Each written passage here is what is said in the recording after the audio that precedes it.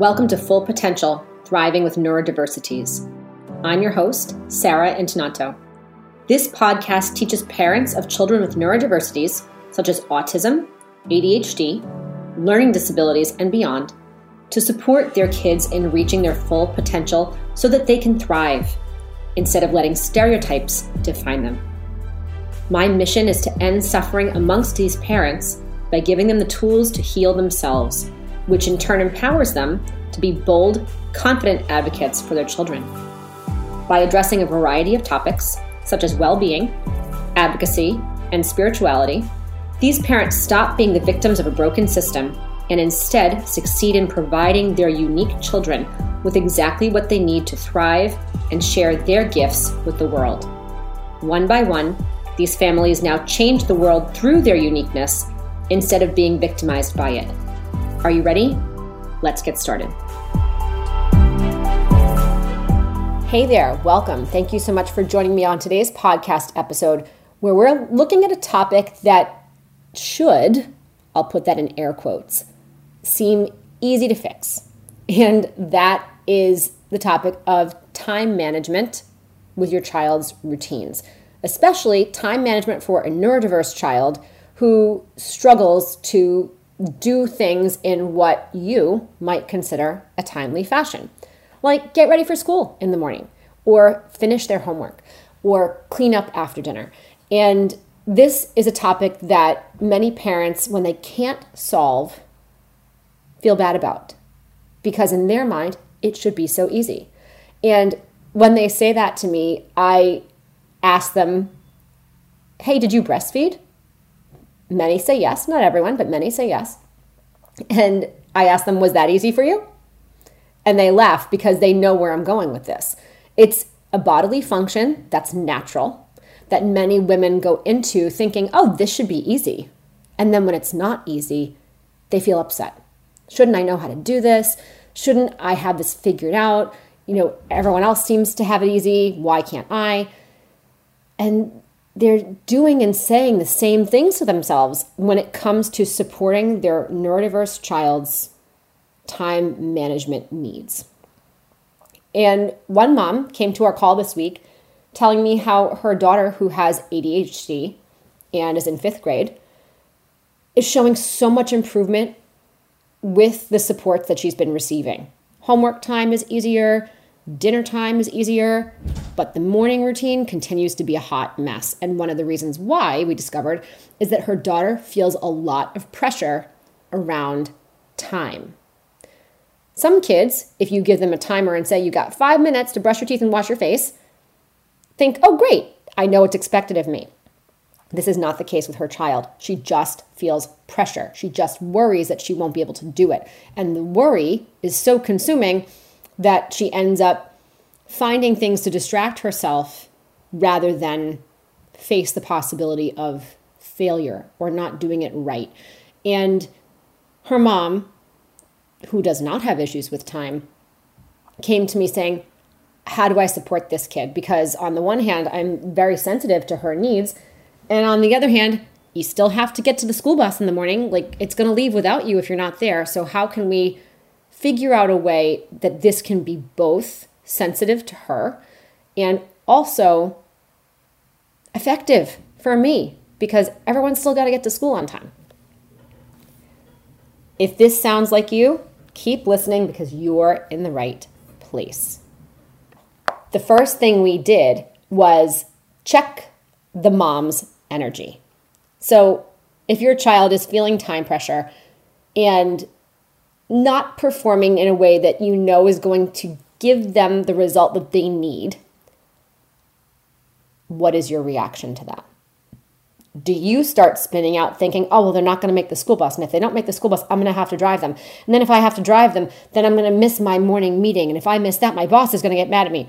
Are you 10 steps down the line? Because if you are, I can guarantee it is not going to help your child feel better about managing their time in an efficient way. So, step 1, check yourself. Pause, take 3 deep breaths before you say anything in response or do anything in response. Now, you might be thinking, Sarah, I don't have time to take 3 deep breaths. We've got to make the school bus.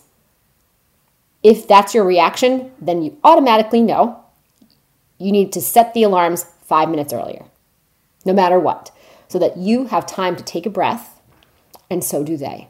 If you need to, they're not robots, neither are you. And there might be days where it takes them a little longer to do something. If you're feeling the pressure, they're going to feel your intensity. It's up to you to remove that pressure you're putting on yourself so that they don't feel it as well. After you've done that, then you can focus on your child. I'm going to remind you of an acronym to keep in mind whenever you're dealing with a neurodiverse child. The child I spoke about in that example a moment ago has an ADHD diagnosis. This acronym is very often used for children with ADD and ADHD, but I found it to be effective with other neurodiversities as well. So if your child has a different diagnosis, keep listening because there will be takeaways from this that you can use without fail. And that is the acronym of NICE. Novelty, interest, meaning a personal interest in something, challenge, and extreme urgency. Extreme urgency like the bus is going to be here in 30 seconds, you got to get it together. These are the motivating factors for a brain that operates with ADHD. Novelty, interest, challenge, and extreme urgency. One thing I want to say about extreme urgency. Your child might be in La La Land, creating dances to their favorite song in their bedroom when they should be brushing their teeth and washing their face. And only when you say, I see the bus, do they suddenly respond and think, well, wait, I have to brush my teeth and wash my face. And you think, why? They had the last 30 minutes to do this. Why are they waiting until now? I set the timers, I did the things. It's because their brain operates under extreme urgency. But here's one thing I want you to know about extreme urgency. It might work very well in that it ultimately gets the job done, but it also is stealing tomorrow's dopamine for today. So in other words, if you're stealing the dopamine that you need to function for the rest of the day and night and the next day, you're going to have a shorter fuse. So if you're stealing that dopamine when you hear, oh, the school bus is going to be here. I see it. Get downstairs now. And that dopamine hit is enough to get you going to complete the task. That's great. But it also might mean you come home from school with a short fuse and you're acting up, or you're falling into a puddle at dinner time because you can't manage your emotions. Or the next morning you're on the Hot Mess Express because you've used up all the dopamine that you have and your body is not able to support you in that moment. So knowing this acronym now, knowing that we need to be careful with the extreme urgency piece to get a neurodiverse brain moving effectively, how can we look at novelty, interest, and challenge as means to help your child manage their time specifically? Novelty, interest, and challenge can help manage a lot of things, but today we're looking at it through the lens of time. So think of the concept of time. Numbers, a clock, those visual cues a student sees when they have a stopwatch or a countdown. And if those are things that they associate with pressure, then you're going to want to give them something else where they can track time effectively but without the pressure. Here's an example. Your child might love music. A lot of kids do. And you can always throw a speaker or one of the Amazon Alexas in the bathroom and say, okay, put on one song, and that's going to be how much time you have to brush your teeth and wash your face. When the song's over, it's time to go. You can even inject novelty into a situation like that by changing the song every day and surprising them with something. I think this is a great parenting hack to expose your kids to music from your childhood that they would never otherwise hear. So you could make it fun. Like, I wonder what the song's going to be today. Let's run to the bathroom and get our teeth brushed so we can hear it. A way of having the novelty and the interest then involved together would be, oh, hey, yesterday when you were brushing your teeth, we listened to Prince. Did you like that song? What would you be interested in listening to today? Music from the 70s or music from the 80s? Get into their brain, see what your child likes, and think about how their interests could become part of this routine, because that will motivate them to use the routine. It will motivate them to participate in the routine instead of feeling pressured by the routine. Challenge is something that many people are motivated by, but especially neurodiverse brains, especially ADHD brains. I bet you can't brush your teeth and wash your face before this song's over. Guarantee your child will accomplish this task. It's so interesting because when I hear that, I think, oh, that adds pressure. For a neurotypical brain, it might. But for an ADHD brain, it doesn't. So think of how you can make it a game, a fun game, a challenging game, and look at that concept of time in a different way. And I'm just giving this music example as one way, but that might not be the only example. There are so many options, endless options that you can use to govern time. I think of music because most songs, these days are about an average of like 3 to 4 minutes. And if you keep that in mind, or you know how long a song is, it can be a way for you to govern time. And this is something I discovered by accident because my kids love the water. They will stay in the shower until the cows come home. And I had to find a way to conserve water, make sure their skin didn't prune, and also not be the mean mommy all the time who's like, hey, shower's over, you're killing the planet, because they're bored of hearing that. And I don't like to be the nag. So I figured this out by myself. They love music. I put in music in the bathroom. And you got one more song in there, guys, then it's time to dry off.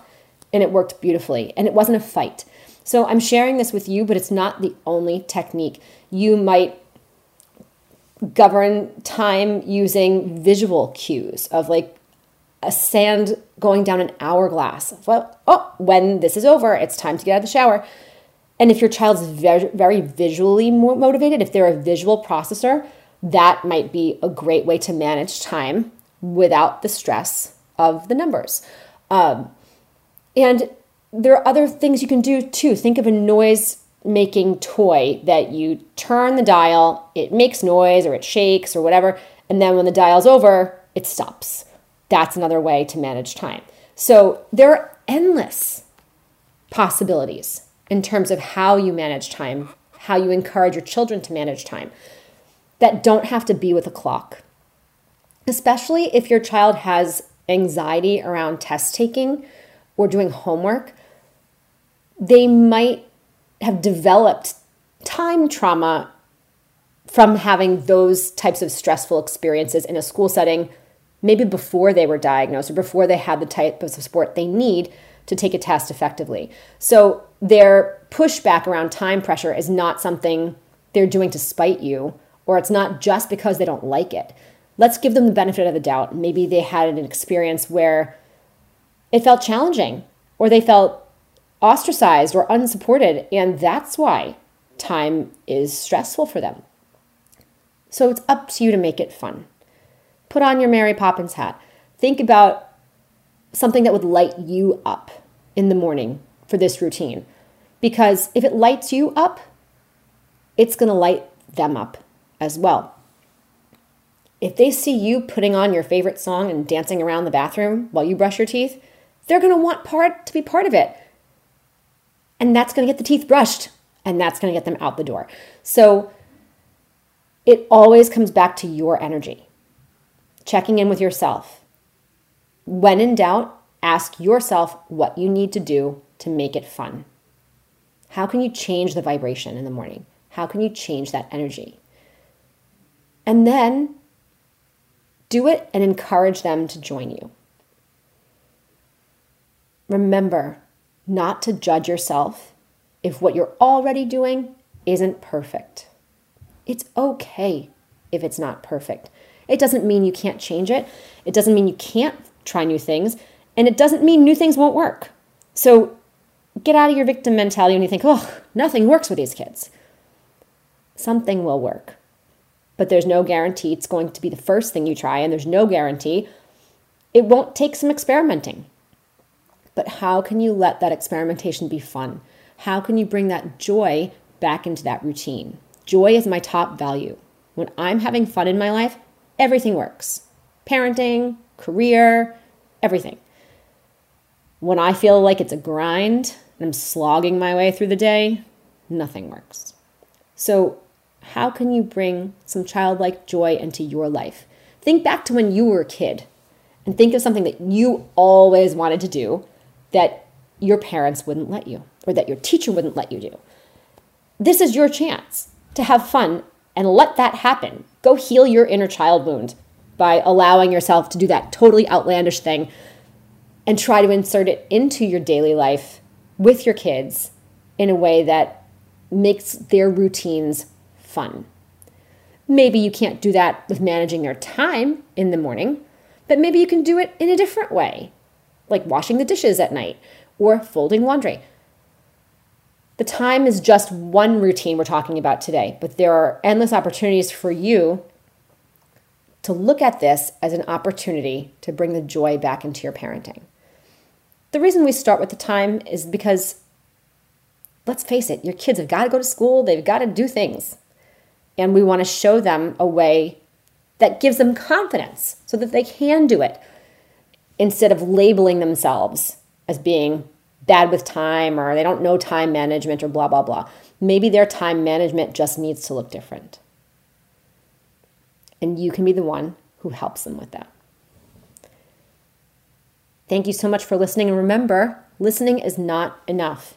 If you're thinking, oh, this is great, but there's so many other things I have to work on, and I don't know where to start, click the link in the show notes, book in for a roadmap session with me. You will leave that call with clarity around how to spend your energy helping your child and yourself to thrive, where you need to put the fire out first, and how to do it. Have a beautiful day. Take care.